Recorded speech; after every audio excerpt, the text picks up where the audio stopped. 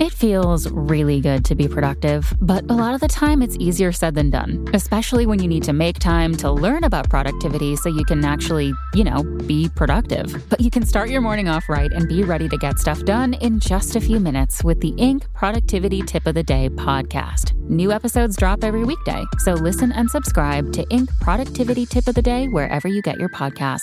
That's Inc. Productivity Tip of the Day wherever you get your podcasts.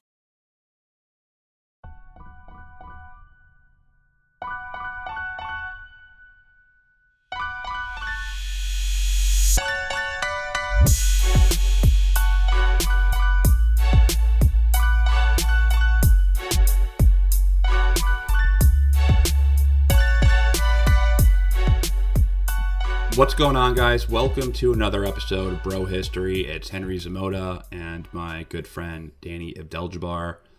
How are you this morning? Chilling, man, as per usual. Interesting that you're saying this morning too, because we're not normally podcasting in the morning.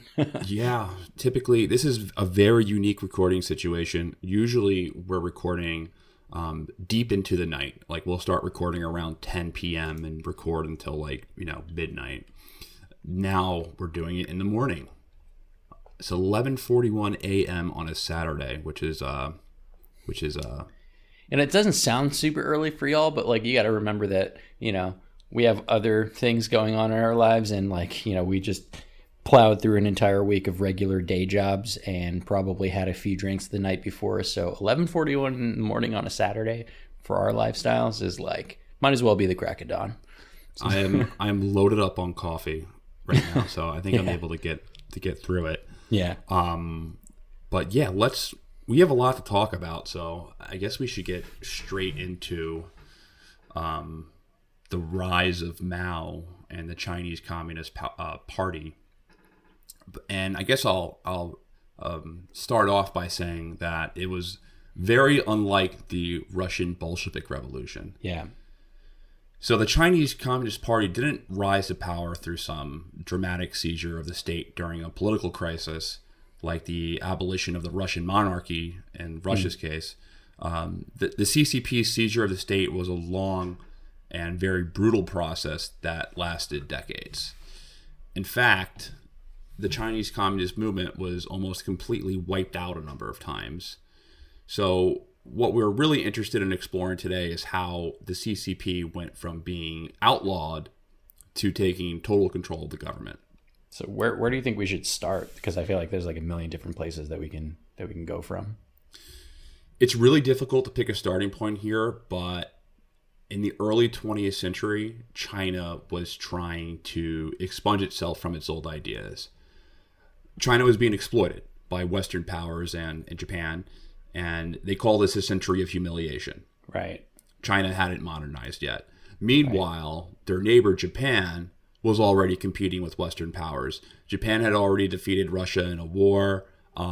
They had very much modernized their economy along with their cities. And in China, they had not gone through this period of modernization like the Meiji Restoration that started in Japan in the 1860s. Right, and we touched on this in previous episodes when we were going through the kind of ancient history of China. And keep in mind that up until this point, for thousands of years, the Chinese economy and lifestyle was centered around this agricultural boon. Taking advantage of the fertile areas that they had access to. But at this juncture, we're already well beyond the Industrial Revolution and well into it, and all these other countries are producing at speeds and at paces that outperform China in their agricultural economy. So they're playing catch up throughout this century of humiliation that they self-describe as. Yeah, and many people started to reject the idea of monarchy.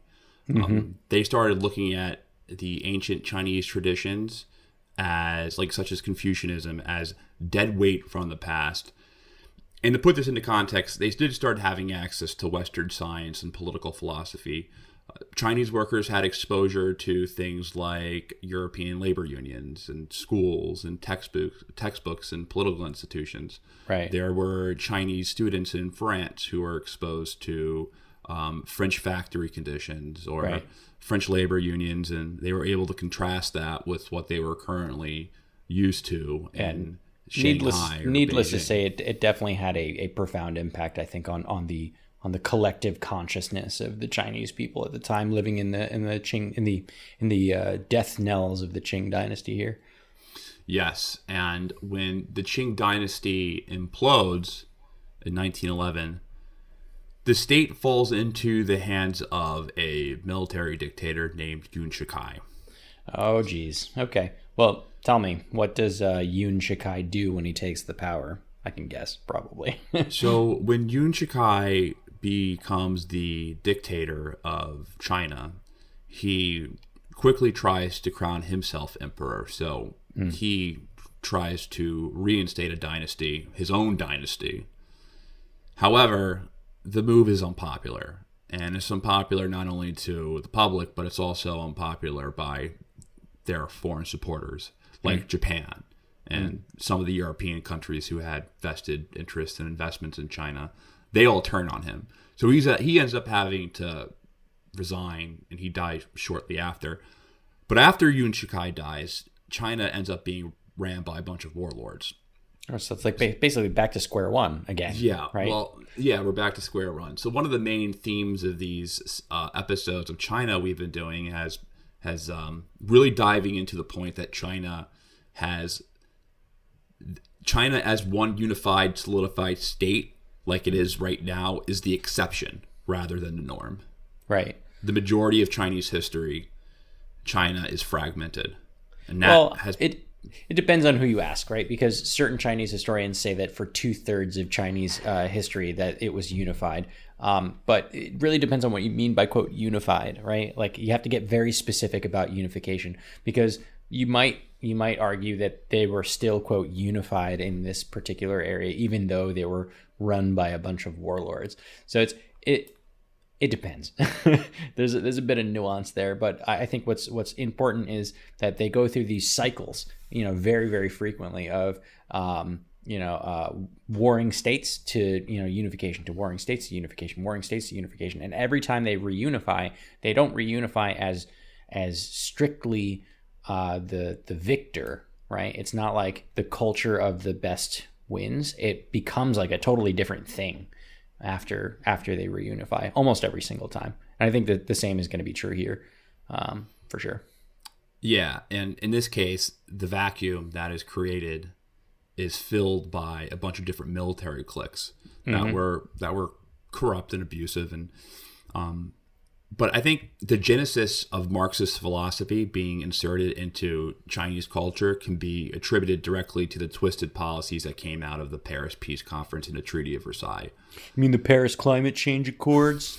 No, the Paris Peace, the negotiations of basically what the victors of World War I were going to do with all the spoils of the German Empire and the Ottoman Empire and all I got you. Everyone they beat. And they're figuring out what they were going to do with the world. Like, how are we going to shape the world after we just destroyed it? So are we about to talk about like the Sykes-Picot of the East? Kind of. This is similar to Sykes-Picot in some way, as in it caused a lot of issues. During World War I, Japan joined the side of the Allies. The British reached out to them, and they asked them for help securing shipping lanes in the Pacific and the Indian Oceans. Mm-hmm. Basically, what Japan was doing during the war was seizing German merchant ships and German colonies in Asia, while the German army was preoccupied on the western and eastern fronts. In reality, what Japan was doing was that they were just consolidating their own power and increasing their sphere of influence in China. Right. And after the war, Japan was awarded with a bunch of German colonies that were previously part of China, and China wanted them back. China had not put boots on the ground during the war, but they did provide allies with labor. Right. So they were making all of the things, and I guess maybe they felt some kind of way about, oh, well, we helped the war effort by building all the stuff and, getting all the crop and, creating all of this product that they were consuming during the war that they couldn't, create themselves because they had such a huge drain of manpower on the Western and Eastern fronts. And so they, I think, rightfully believed that they deserved something, but they probably got a pretty raw deal out of this. Yeah, well, this slight from the Allies provokes a massive student protest known Right. as the May 4th movement. And the Chinese who participated in these protests, they become the audience to the Comintern. And the Comintern, or Communist International, was basically the Soviet branch of government that advocated for world communism. So they would assist leftist groups in overthrowing their government. Stalin actually had to dissolve it prior to World War II to avoid antagonizing the Allies, but that's a whole different topic. But the Communist International was basically the bureau of the Soviet government that would assist leftist groups in organizing and actually becoming like part of the state. Right. So like how we try to spread, quote, democracy all over the world, they had their own little exactly, like group NGOs that was from the U.S. NGOs like exactly. But the Comintern, they start sending agents to China to assist the process of revolutionary organization. Now, what's interesting is that the agents from Communist International were involved both in the establishment of the CCP and the reorganization of Sun Yat-sen's Nationalist Party. And we can get to the Nationalist Party in a second. So you're telling me they were playing both sides? Yeah, and it was interesting what they did. So these advisors worked with the Marxist study groups and helped them organize into a political party. And in 1921, they assisted them with structuring their first party congress in Shanghai. One of the first delegates is a guy named Mao Zedong, Mao was from the Hunan province in central China, and he had been exposed to these study groups while working as a librarian assistant in Beijing. But at this moment, Mao is still in the early 20s, Mao is not really an important figure in the Communist Party yet. He doesn't really start rising through the ranks until later on. I didn't actually know that. I didn't know that Mao was a librarian. Excuse me, a librarian's assistant. That's pretty funny. Yeah. Like this evil dictator guy starts off as a librarian. Yeah. That's pretty funny. That is kind of weird. But the Soviet advisors to both the CCP and the Nationalists, they suggest that they merge into a coalition together. All right, wait. So wait. Before you jump in that United Front, can you give some background on that Chinese Nationalist Party you were talking about? Yeah. So the Nationalist Party, the CNP, the Chinese Nationalist Party, they go by a bunch of different names. Most people from the U.S. or the West call them the Nationalist Party. Was the political organization that Sun Yat-sen founded. Sun Yat-sen is considered the father of the nation, and was actually the president of China for 45 days until he abdicated to Yuan Shikai. I think he was like, Yuan Shikai is a military dictator, and I could end up dead if I don't abdicate my power, so I was going to choose to live. But he was a political leader during the rebellion against the Qing dynasty, and was the founder of the Chinese Nationalist Party, and they formed in 1919. Yeah. His alliance with the Soviet Union had more of a practical relationship than a relationship built off some shared ideological vision. So friends with benefits then. Yeah. Yeah. So, and a lot of countries that allied with the Soviet Union, who were former British or French colonies, had the same type of relationship where they were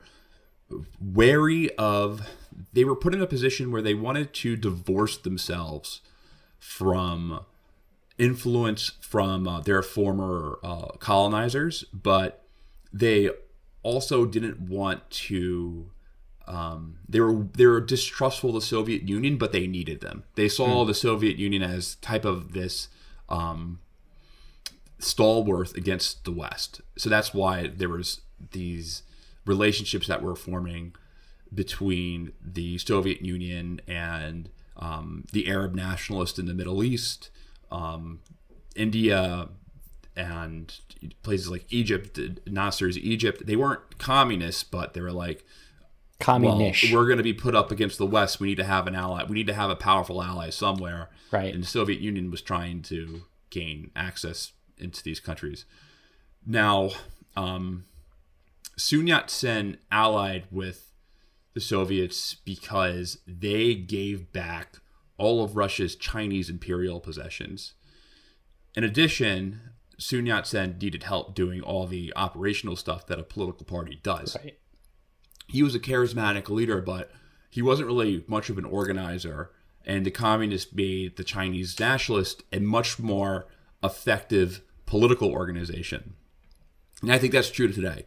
I think leftist groups are a lot better at organization than right-wing groups. Yeah, probably. Almost objectively. Yeah. Like, say whatever your political ideology, if you lean left or right, especially in America's case, I feel that left-wing groups are much more savvy in like the political organization process and collectively joining together. I'd agree with that. Would you agree with that statement? Yeah, totally. I think they really have that kind of organization and hierarchical structure and even just like, real basic, like, here are the steps, and they lay them out very clearly and define them to yeah, they're left-wing groups are better at, and I think this goes from my limited experience on this earth since I was young.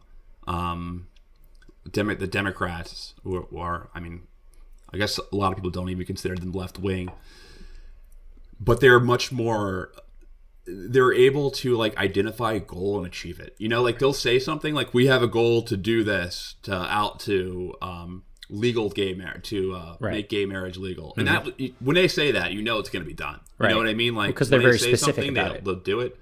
In a lot of cases, the Republican Party is like, we're going to lower taxes, or we're going to balance the budget. Right. Meanwhile, how? Every single year we are in more and more debt. Right.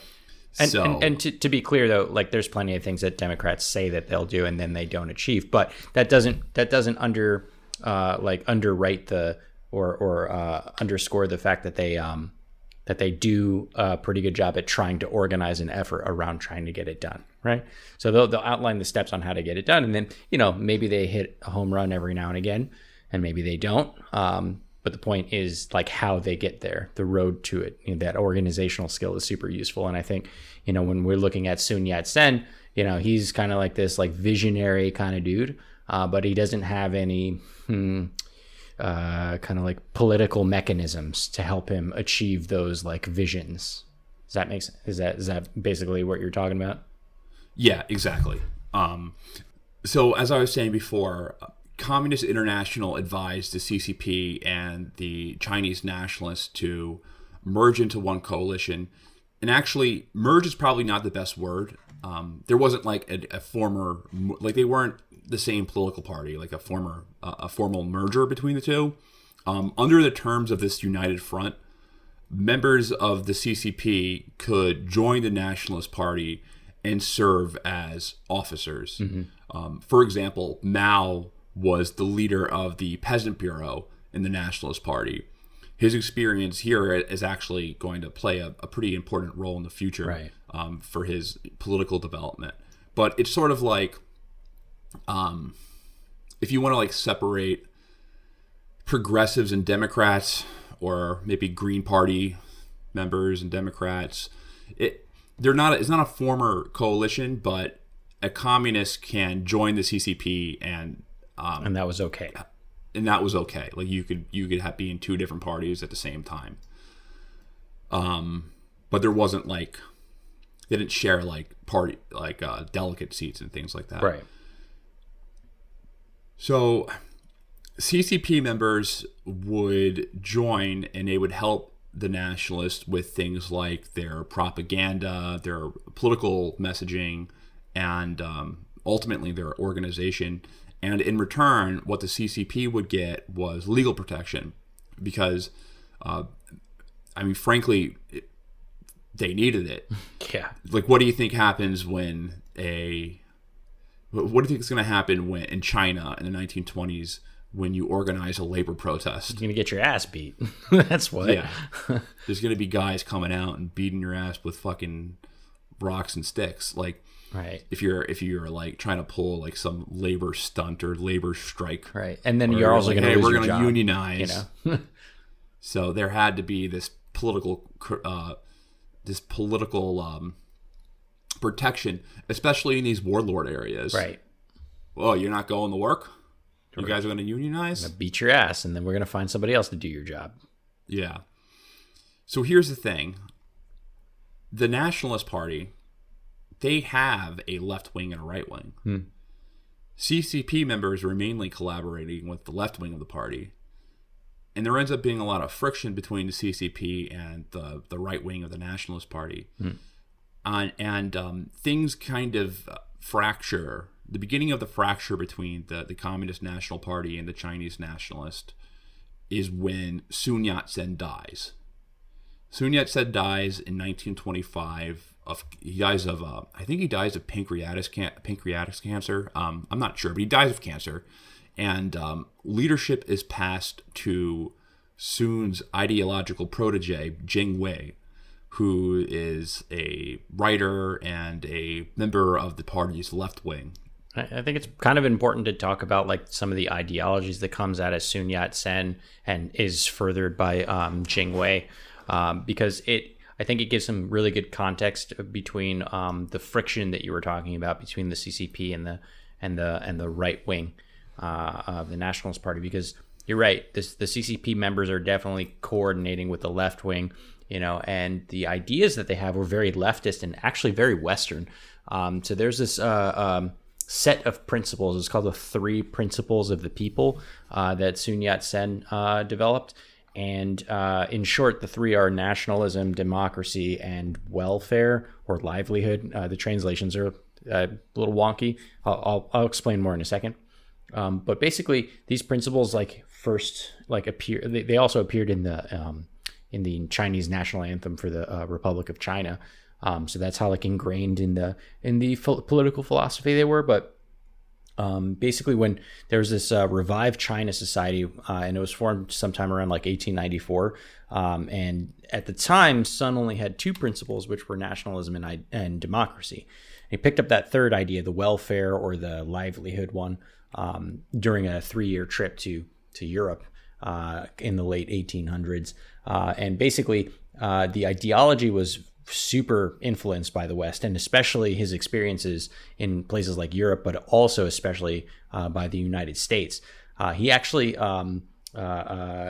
has credited a line from Lincoln's Gettysburg Address, government of the people, by the people, for the people. And he says that is an inspiration for his 3 principles. So it's actually really, really fascinating to see how these develop. And this kind of calls back to an earlier thing that we said in this episode, where a lot of these Chinese people were out all over the world learning how people in the West were doing stuff, and they were picking up on the cues and taking notes, and they wanted to bring it back home to China. And I think there's nothing was different here with Sun here. But let me explain a little bit about the 3 principles, just so you can get an idea for what they mean, because I think the translations are a little weird. So it might be easier to kind of define them a bit better. So there was the first one, so civic nationalism. They in Chinese it's minzu. So it's translated normally as nationalism. There's a few different ways to say it, but I think this one's probably the clearest of the 3. And it describes a nation rather than a group of persons united by a purpose. So it's that's why we use the word nationalism when we translate it. And he basically, Sun wanted independence from a lot of these imperialist, dominations that they were getting, during the century of humiliation. And he thought that China had to develop a like a China nationalism as opposed to an ethnic nationalism to unite all the different ethnicities of China. You might recall some of these ideas from earlier episodes on China, right? So like superseding, your ethnic culture in place of a national culture. But the main groups at the time, there were 5 of them. There were the Han, the Mongols, the Tibetans, the Manchus, and the Muslims, like the Uyghurs, which together they actually came together and were the 5 colors in the flag of the First Republic. So that's what that flag stood for. And he believed that China needed like this kind of national consciousness to unite the Han in the face of the imperialist aggression. So a lot of these tropes we were talking about in previous episodes, and it just keeps coming up again and again and again. Like when smaller ethnic or even cultural groups collide, and in order to unite them, we have to find something that is above them. And in this case, it's the state, it's the nation.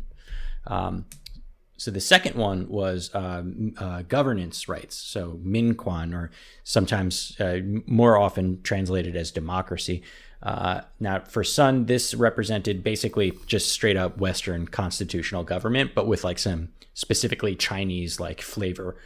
So you had political life divided into sets of powers. So the power of politics and the power of governance. So the power of politics was about how people express their political wishes. So just like, here we have elections, we do recalls, we have referendums, things like that. So you would consider these like civil rights. And these wishes would be basically put in like parliamentary or national assemblies, right? Or for us, it would be like a House of Representatives, if you will, right?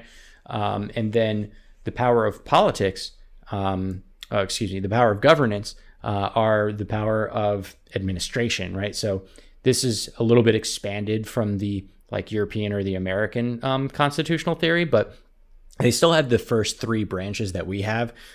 So the legislative, the executive, and the judicial. But they added 2 more, which were basically holdovers from ancient like traditional Chinese administrative systems, which were called yuans, or literally courts. So they also had the control yuan and the examination yuan, which I don't really have time to get into exactly what they were. But what you need to know for this governmental part, the democracy part, is that they had the same 3 checks and balances that we did, plus 2 more that were like specifically Chinese. And then the last of the 3 principles was the welfare rights one. This one is murkiest in terms of translation, especially when you read the text to try to get like a good word for it. But it could be translated as like the people's welfare, which is expressly pretty communist. Livelihood was another good one, or government for the people.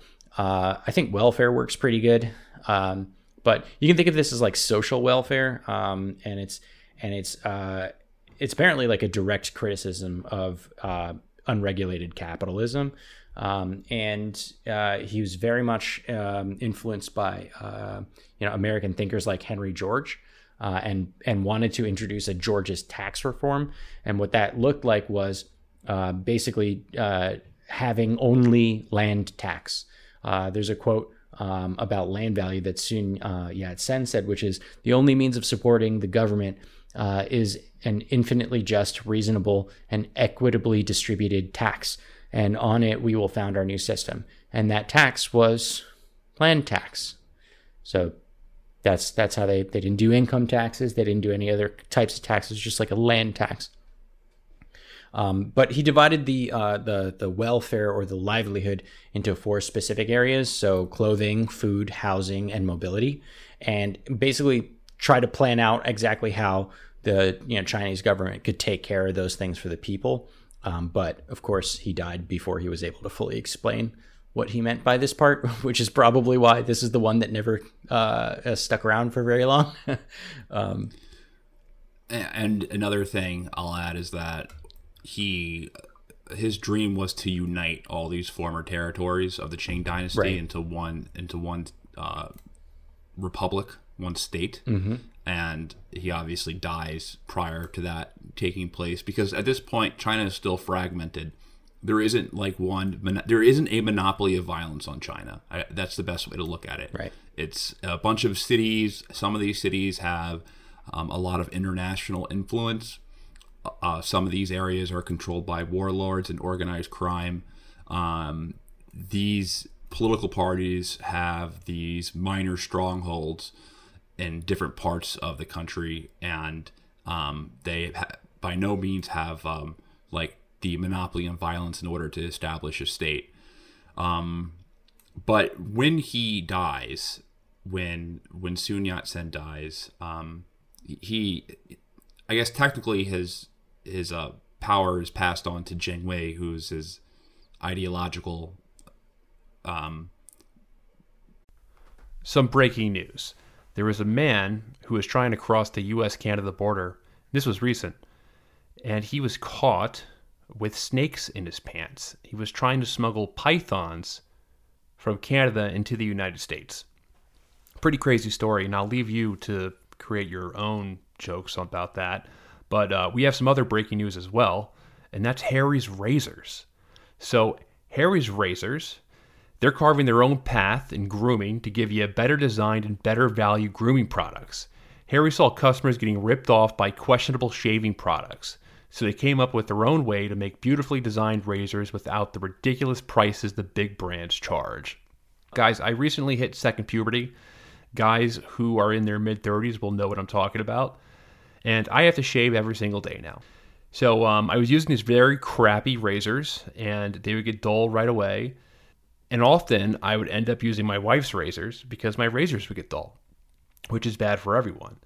Well, Harry's shaving products have changed things for me. So it's a really great quality shave. I never cut my face, and my face feels nice and smooth. Also, their shaving cream smells really good. I really feel like a new man whenever I use my Harry's razors. These razors are some of the best out there. They're for an awesome price as well. They're German engineered blades made in their own factory that stay sharp longer. There are customizable delivery options for scheduled refills as low as $2. That's half as what you pay for other big brands. That's a really good price, guys. And you have to go with the subscription. So I use the subscription because it prevents me from having to go to my local pharmacy and then ask a person to help me, because the razor is often behind some type of security plexiglass. Harry's razors are awesome. I love them. They're the best shave at the best price. Get started with a $13 trial set for just $3 at harrys.com/brohistory. That's harrys.com/brohistory for a $3 trial set. What's something you learned in history class that you feel wasn't the whole truth? Better yet, what's something you didn't learn at all that was omitted completely? That's what I'd like to call redacted history.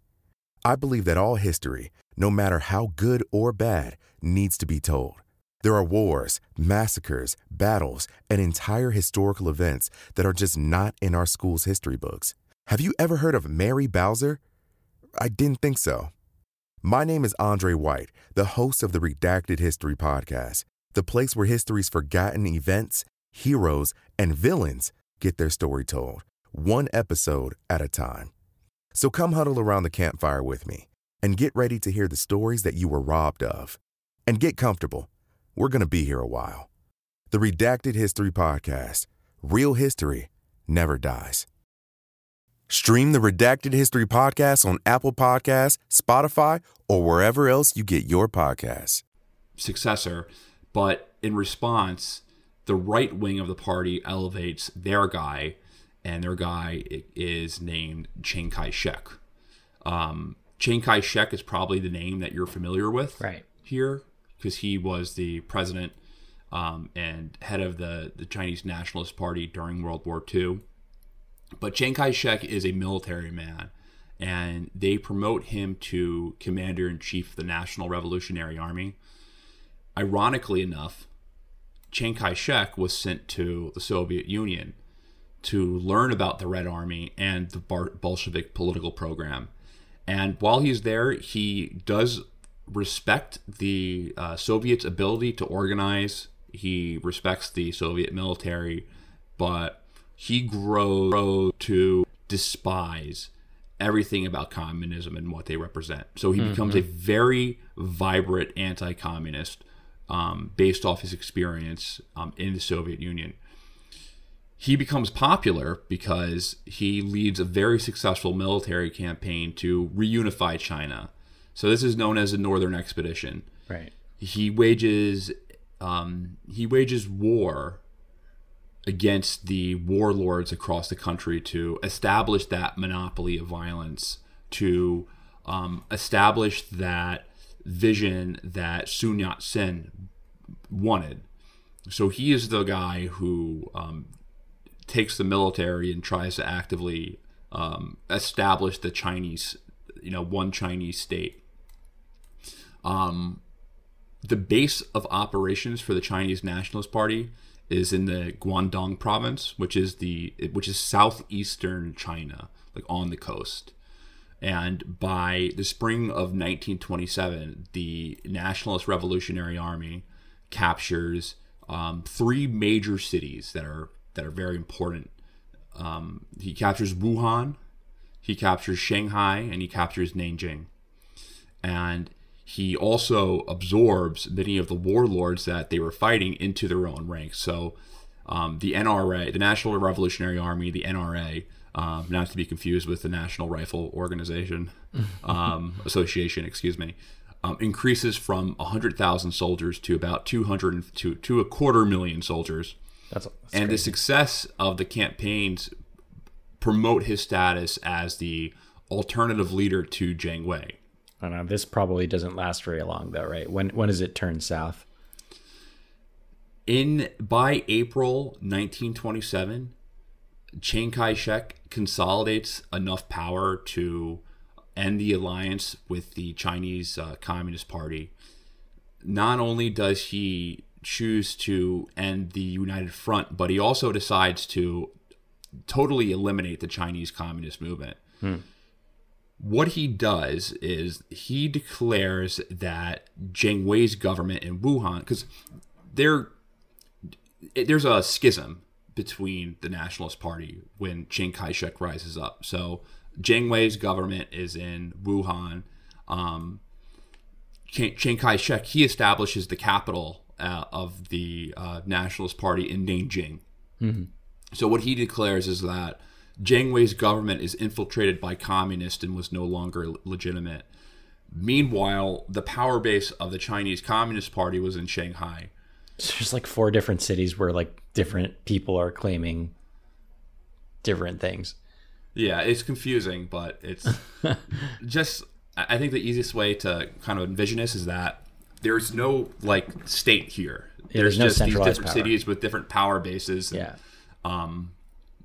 The fight is to create that power base. Like that's what this fight is all about. Like who is getting, we're establishing more power. We're creating a stronger state. Now who's going to control that state? Now, something I'm not totally clear about is I don't fully understand the reasons for this is that Communist International advises the CCP leaders to stage a insurrection or riot or some type of coup in Shanghai, their main base of operations, or their main power base. And at this time, Shanghai is not part of the Chinese nationalist power base at all. It's it is part of it. They just recently took control of it, but it's an international city. It has a lot of influence from colonial powers and different organized crime groups and secret societies. It's not it's like an international city, kind of like Hong Kong is. Right. The pretext for this creates the pretext for Chiang Kai-shek to violently try to solve his communist problem. So he declares martial law in Shanghai. What he does to purge the communists is that he starts to conspire with Shanghai's underworld, most notably a secret society called the Green Gang, to purge all the communists from the city. The Green Gang. Green Gang, Green Gang, Green Gang. Green Gang. Gang Green.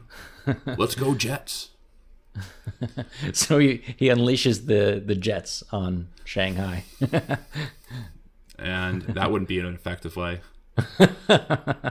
Probably to not. win anything, to unleash the Jets. What he basically does, though, in conspiring with not only the Chinese underworld, but also a lot of the international governments that have stakes in Shanghai, like the Japanese and the British and the French. He has like an Executive Order 67 type of thing. Oh, is this where he kills all the Jedi? Yeah, like an Executive Order 67. He says, Right. kill all communists. It's open Right. season on commies in Shanghai. And he even equips these secret societies with official uniforms. So this ends up being a bloodbath. They kill thousands of them. I've seen estimates between 5,000 to 10,000 people were killed in these purges, these communist purges, including one of the co-founders of the CCP, Li Daozhao. I think that's how you pronounce his name, Li Daozhao. Daozhao. The events leads Communist International in Moscow to break ties with the Chinese nationalists. And I guess the ultimate result is that the CCP is driven into the shadows. They go from a social movement that has roughly 10 million people associated with the party. Like it's a lot of larger people. part. It's a large party. Take in mind, China's population is big. It's Right. large, even at this time. Kind of always has been. The Chinese communist movement becomes like this clandestine struggle. You know what I mean? Yeah. Rather than this like formal political organization. Yeah, like they became the QAnon. Yeah. And the communism was... So I guess the easiest way to explain this is that the CCP at this time, they were kind of forced into an armed struggle for their own survival. So they had to act off their survival instincts. Fighting back was like the only option for them to survive as like a political organization. But the problem is that the CCP wasn't a military. They were a political party who organized like labor unions. Right. So they didn't have like a military wing of the Chinese Communist Party at this time. Not yet. Yeah. So this is when Mao starts to become a significant figure in the CCP. Right. It Mr. turns Librarian Assistant. out the librarian assistant becomes a significant figure. He's the one who creates the Red Army of China. Jesus. It turns out, though, and this is how he's able to do it. He's smart. That's just an episode. He's smart. The Rise of Mao. He's smart. He's smart. That's it. It turns out that Mao had spent a lot of time in the country as head of the Peasant Bureau. Yeah, you were saying that And- before. Yeah. He's in touch with farmers and rural people in the rural areas of China that I guess are very neglected. There's Right. really no structures of power there. Right, because the CCP was mostly focused on like urban, industrial labor unions, right? Like factory laborers, factory unions and shit, right? So they were kind of like ignoring the peasants. Yeah, they didn't really. Communism was largely in China at this movement was mainly focused on like factory workers. But Mao puts together a new model for the Chinese Communist movement that prioritizes the peasant class, and they're forced to retreat to southern Jiangxi province, where they create a rural base for the movement. And what they're doing in this rural base is that they create the first experiments of communism in China. So they practice things like the land reform and structuring, family structures and hierarchy. They start doing whatever you would. I don't think we're going to get too far into like specifics on Marxist philosophy today. But they start playing out those Marxist experiments in these rural bases. So they go out into the woods and they make like a commune. Yeah, essentially that's exactly what they do. They make like a communist commune out in the middle of the mountains. Fair. Where they, where they're a little bit more shielded from the Chinese Nationalist Army. And these programs are eventually used in the People's Republic of China. But right now, in the 1930s, they're just experimenting. They create a Red Army based on the Soviet model. So these Red Army bases start sprouting up in places where, places in the mountains and countryside, where there is not really there's really not any social control. And the issue, though, that they have is that these rural bases were isolated from each other. So the party's power center was still always in Shanghai, but it just went underground. The underground movement in Shanghai, it eventually is rooted out by the Chinese nationalist system. Like the Chinese nationalists are able to eventually kind of create like these intelligence networks that can kind of figure out who the communists are and further implement purges. So they're almost completely wiped out at this point, which makes the rise of Mao, I have trouble kind of contemplating this, but as much as I think Mao was an awful man and a bad leader, and I don't endorse communism, however, it's like a pretty kind of inspirational story in some ways, the rise, the unbreakable will of the Chinese Communist Party. Like, you can't help but respect how they're able to put things together. And for sure, what's your feeling on that? humble librarian's assistant, works with the peasants who were overlooked, decides that the country was going in the wrong direction, and says, you know what, fuck it, we're gonna do this right. We're gonna set up our own little thing. He builds a little communist commune and then just starts going from there. You gotta respect the unbreakable will of the movement, even though the policies may have been extremely flawed. Now, at this moment, Chiang Kai-shek goes on to unify the country. Militarily. Militarily. But here's the problem. There's a looming threat outside of China. And that threat is the Japanese Empire, who has been kind of picking on China for the past 40 years. Poking them. Little brother it's like a situation where you have an older brother and a younger brother, but the younger brother ends up being like, a stud athlete. Yeah, he hits puberty and suddenly he's 6 foot tall and poking his chubby older brother in the eye, and he can't do anything about it anymore. Japan has been basically using China as their backyard. They have a lot of like business interest and imperial interest in Chinese areas and different cities. They have like rail lines and stuff, right? They have rail lines, trade routes, just a lot of influence and interest in China. And they are protecting imperial possessions. And those were the possessions they got from the East Sykes-Picot, right? Yeah. So there starts to be, after Chiang Kai-shek unifies the country, there starts to be these confrontations between the Japanese and the nationalist military units.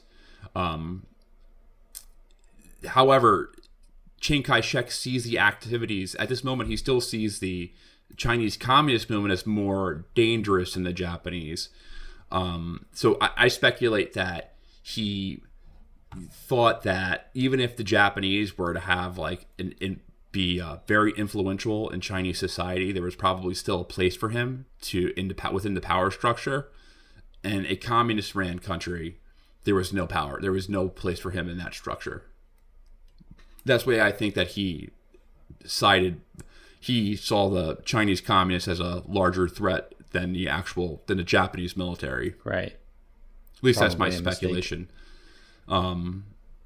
He launches a series of encirclement campaigns where he basically puts a blockade around these communist-based areas.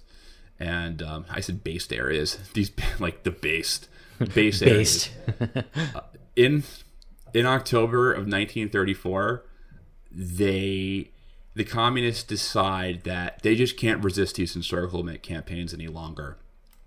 And there's another base area in northwestern China that's far away, centered in a small town called Yan'an. They decide to break out of Zhenghai, which is in southern China, and march over to Yan'an. And in mid-October, 115,000 people, they break out from this encirclement, and they go on the long march to Yan'an. When they arrive to Yan'an, only 15,000 people are left within the movement. So during this march, they're constantly being harassed by Chinese nationalist forces. They lost 100,000 people? Yeah. Jesus. They're being harassed by Chinese nationalist forces. They're engaging in warfare against them. It's a brutal moment, but during this moment, the guy who becomes the main power, the leader of the CCP, is Mao Zedong. This is where he assumes the position of chairman of the party. When they arrive in Yan'an, this is known as the Great Age of Yan'an. This is where it begins, where the Chinese Communist Party, they recognize this of where they recognize in 1934 when they arrive in Yan'an as like the true movement, the beginning of the Chinese Communist Revolution. Like that's where year one is. And in Yan'an, they further experiment with these ideas, with these communist ideas, and it also serves as the main resistance base of the Japanese invasion. By 1936, people in China, they start getting frustrated with Chiang Kai-shek because he's not standing up to the Japanese army. And these campaigns against the Communist Party were just becoming unpopular. So what's interesting is that his own generals are like, we can't do this anymore. Like, we can't be a divided country and also fight the Imperial Japanese. So they end up having almost a mutiny. They put him under house arrest until they force him down. They go and say, listen, buddy, you're making a truce with the Chinese Communist parties. We need to focus on fighting the Imperial Japanese. We are getting wrecked.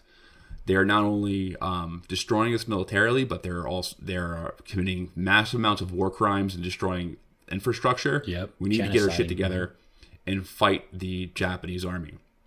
So they create a second united front and Chiang Kai-shek is reluctantly signing this peace. And to give you some background, a little bit more context on the Japanese kind of encroachment on China. Japan invaded Manchuria in 1931 and turned it into a puppet state called Manchukuo. The Manchurian Candidate. Yeah. In 1937, Japan launches a full-scale invasion of the Chinese mainland.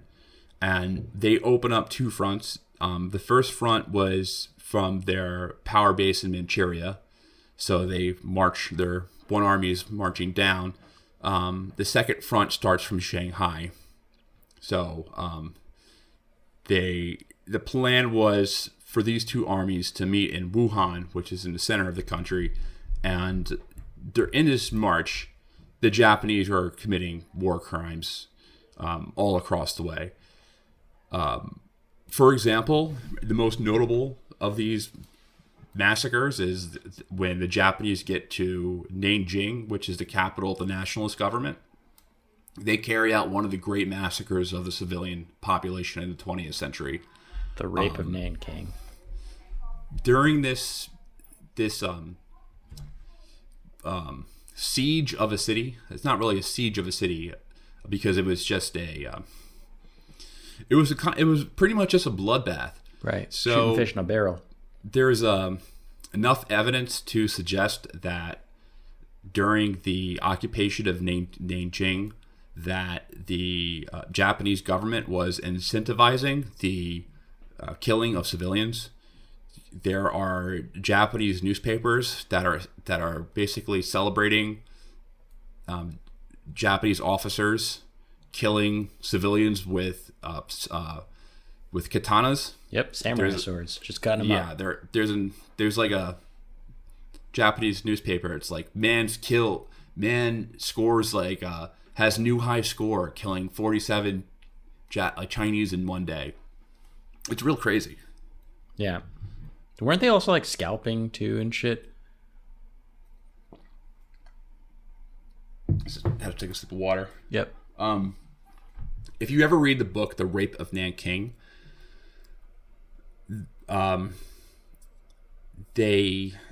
she talks about like just the most obscene stuff, like bayoneting babies and cutting babies out of pregnant women's bellies, and just large scale sexual crimes, and just killing all military aged men. One of the first things they do is they take all the military aged men, they take them into a forest, and they machine gun them all dead. Jesus. So it was just it's a big point of contention between China and Japan today. It's a argument that's still being had because Japan still denies a lot of the atrocities that took place in the rape of Nanking. But it was pretty bad. To go further into, just to give you a sense of like some of the other things that Japan was doing during this war, is they had created a laboratory called Unit 731.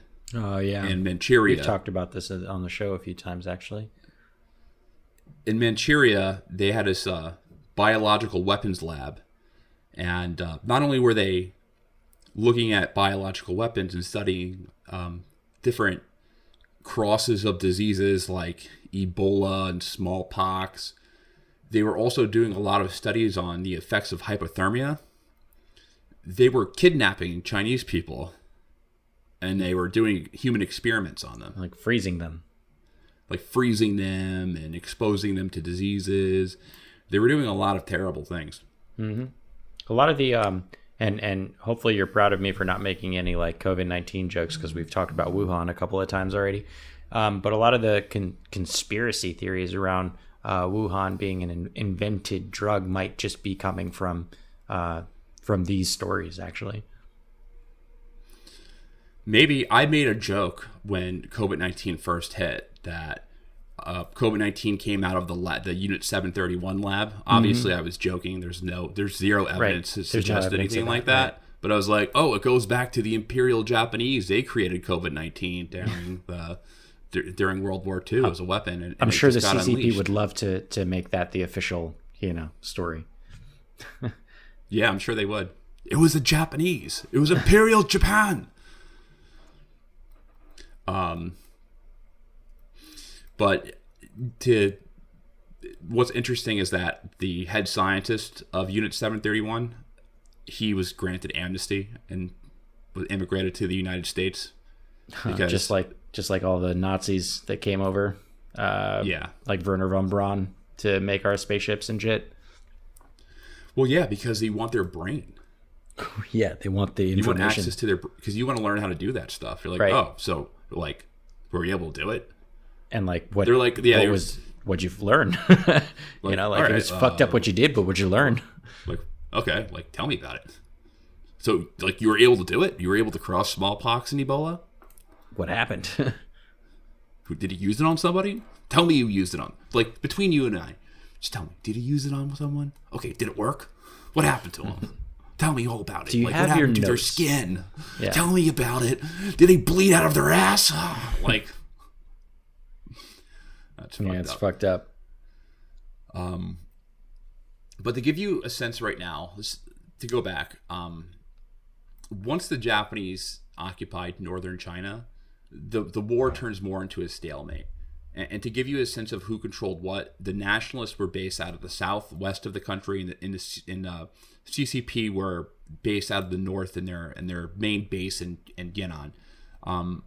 From there, the Chinese Communist Party, they pursue a campaign of guerrilla warfare all across northern China. Mm-hmm. And what happens is, for Japan, this ends up being like Afghanistan or Vietnam. Right. Japan is unable to occupy China. It's a war of attrition. It's impossible against guerrilla warfare. Yeah, it's not. Yeah. It is impossible for them to occupy all of China. They'll win an upfront battle against a Chinese Nationalist Party, like the Chinese Nationalist Revolutionary Army, the NRA. They're going to win those battles. They may be able to take a city, but they're not going to. They're only going to control the ground that they walk on. Right. China is impossible to occupy. It is impossible. I mean, the only way that you can occupy an area that large is to enlist the support of the people there, and they're definitely not enlisting any support with the things that the atrocities that they were committing, you know. And this is obviously a huge escalation in violence from the Japanese, but there's already a lot of hate and animosity towards the Japanese over the past, since the Treaty of Versailles.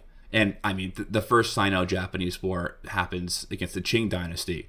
I mean, it's built back from really immediately when Japan starts to modernize. Mm-hmm. They start kind of preying off China and all their surrounding neighbors. So Chiang Kai-shek during this time, when America enters the war, when Japan decides to bomb Pearl Harbor, so I don't want to. This is like an easy place to completely fall off the rails and change subjects. So I want to stay focused on this. But Japan makes the decision to bomb Pearl Harbor in response to the U.S.'s oil embargo, and they make that decision is because they're running out of energy to continue pursuing their imperial escapades in China because it's going really wrong. The U.S. propaganda at the time was like, Japan has their own Mein Kampf. Yep. Their own version of Mein Kampf. They want to take over all of the Pacific and eventually launch a campaign into California. The Japanese menace, the Imperial Japan, is going to take over the world. In reality, they were trying to continue their campaigns that were going really poorly.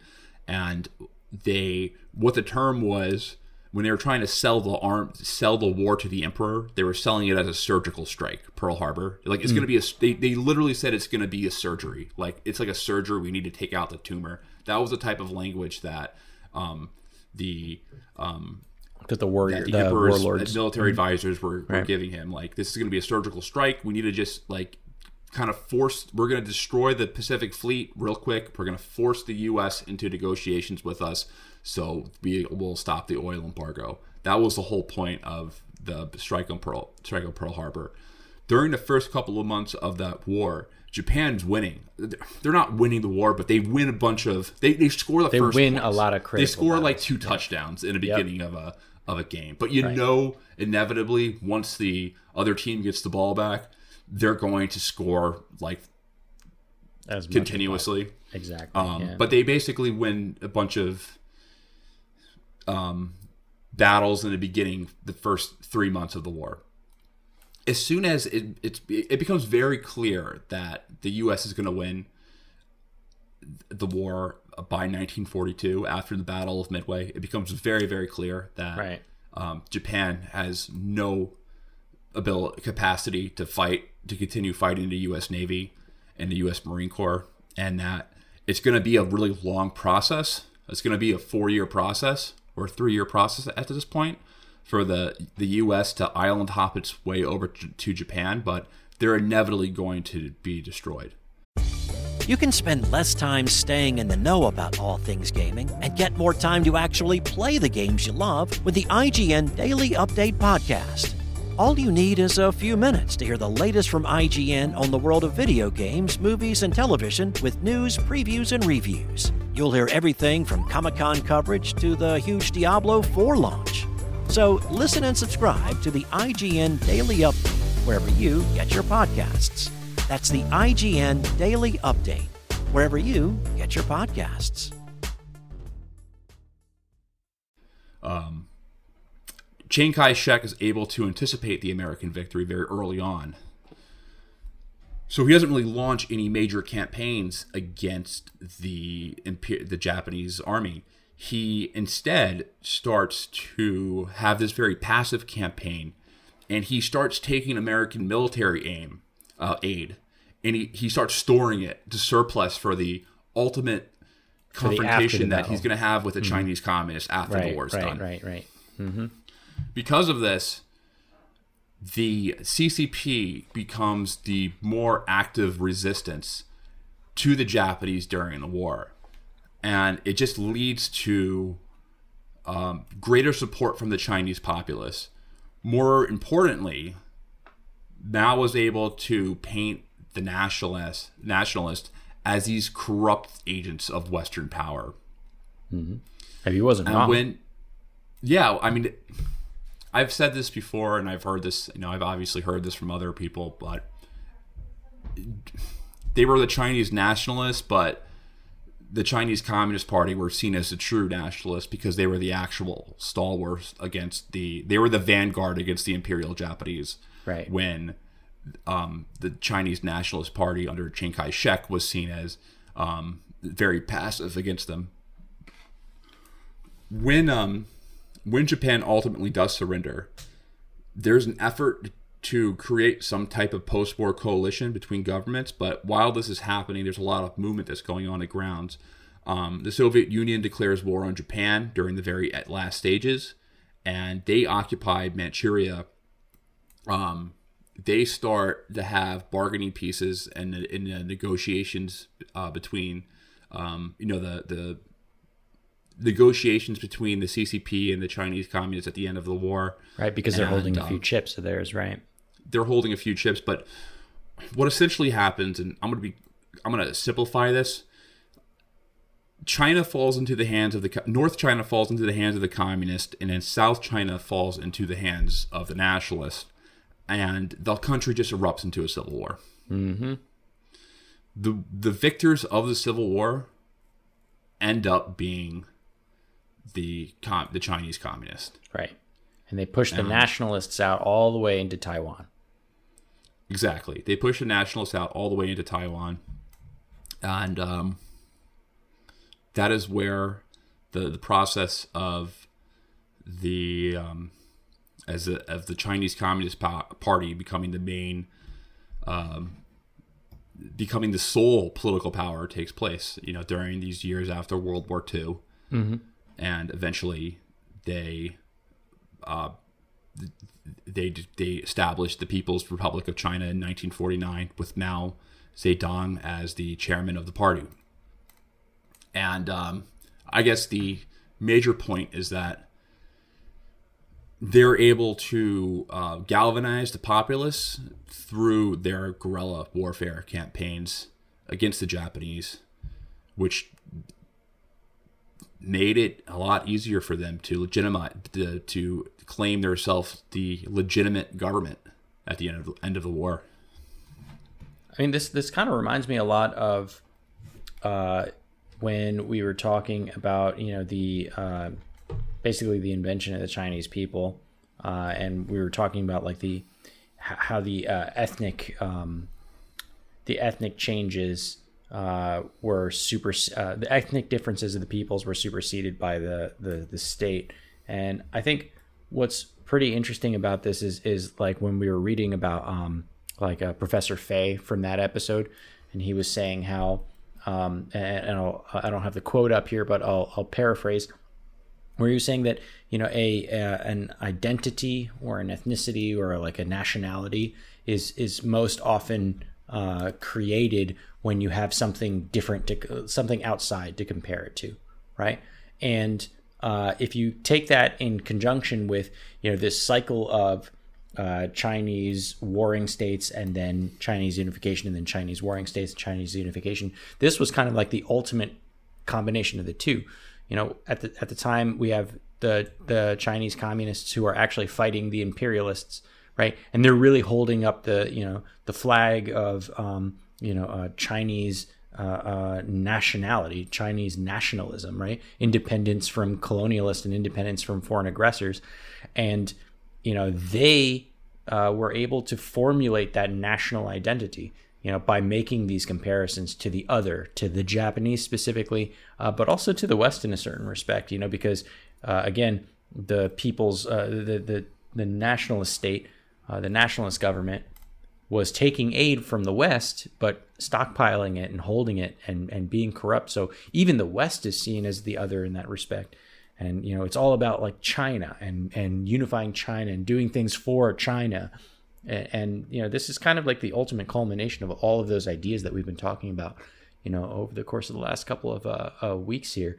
I think that point didn't get lost on me when doing the research for the Rise of Mao here, because I think he really takes a lot of those ideas by the balls and makes it his own. Yeah, and he's able to create this national identity, which was the key to creating his state. And then it's the only way that you can hold together such a large population. Like such a big territory is almost, it's rare. I mean, the fact that we have a giant country is crazy rare as well. The fact that Russia as a cohesive giant country is pretty rare. That the normal, out of the 200 plus nation states, like recognized nation states out there, like the majority of them are super small. So to hold together, disparate types of peoples across, thousands of miles, like that's hard.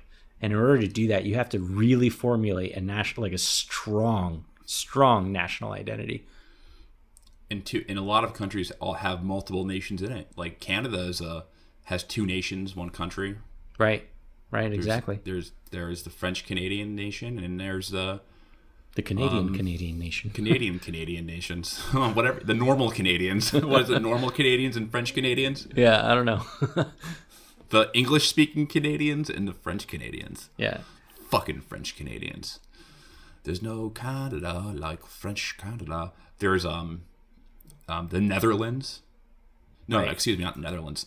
Belgium, that has their the Flemish Dutch, and the Dutch and their French-speaking populations.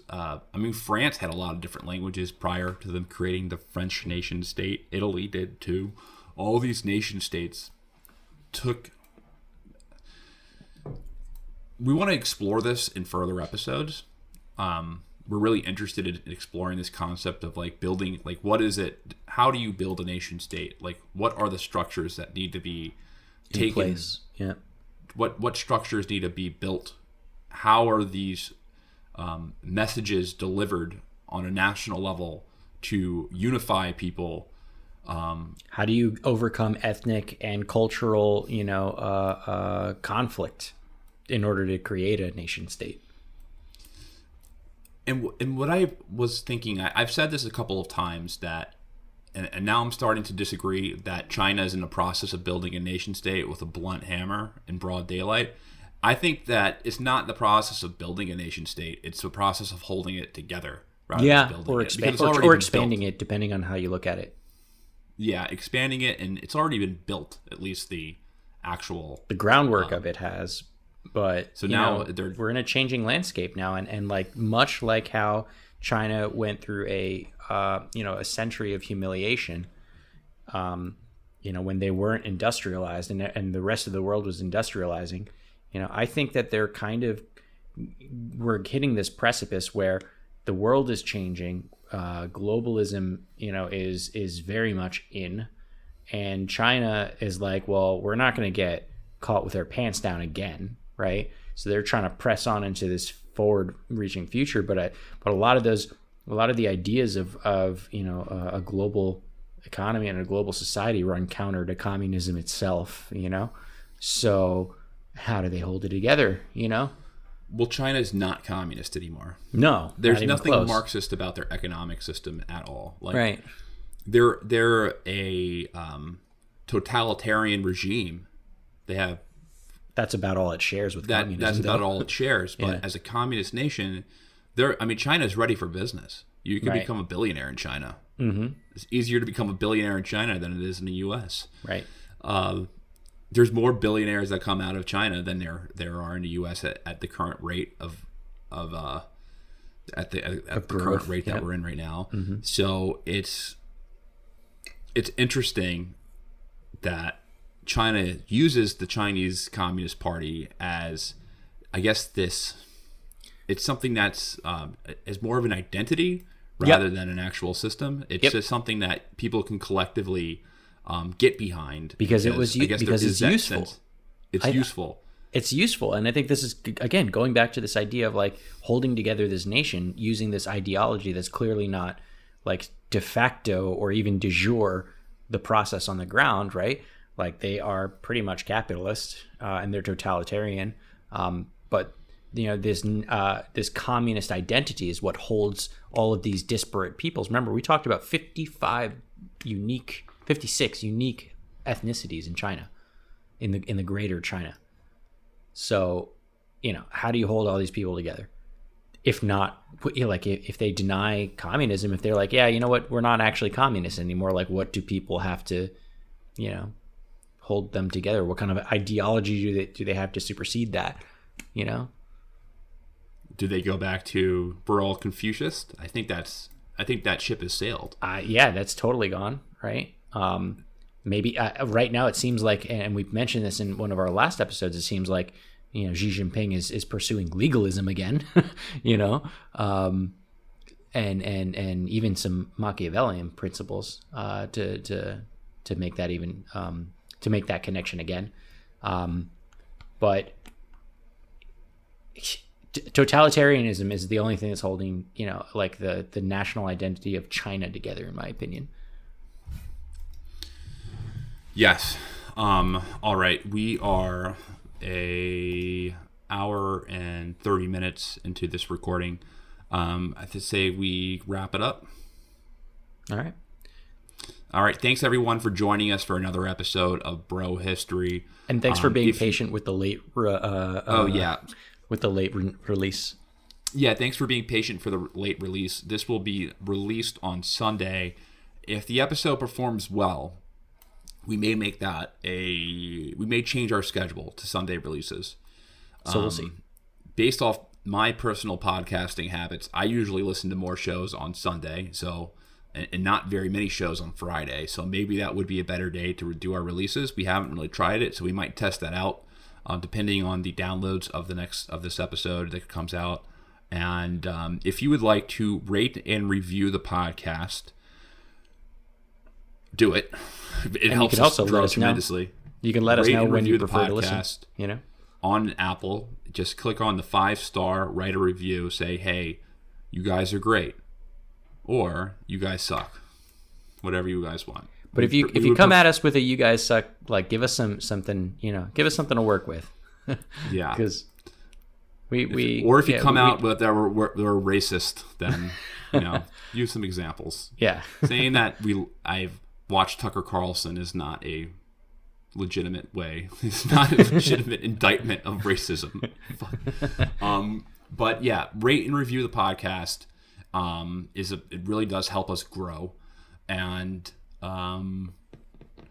if you can join our Patreon account as well, for as low as $1 a month, we release extended episodes, some extra content on there, so you can join us there. And then next week's episode, we are going to be collaborating with our friend Neil from War and Conquest. We'll be talking about Machiavelli.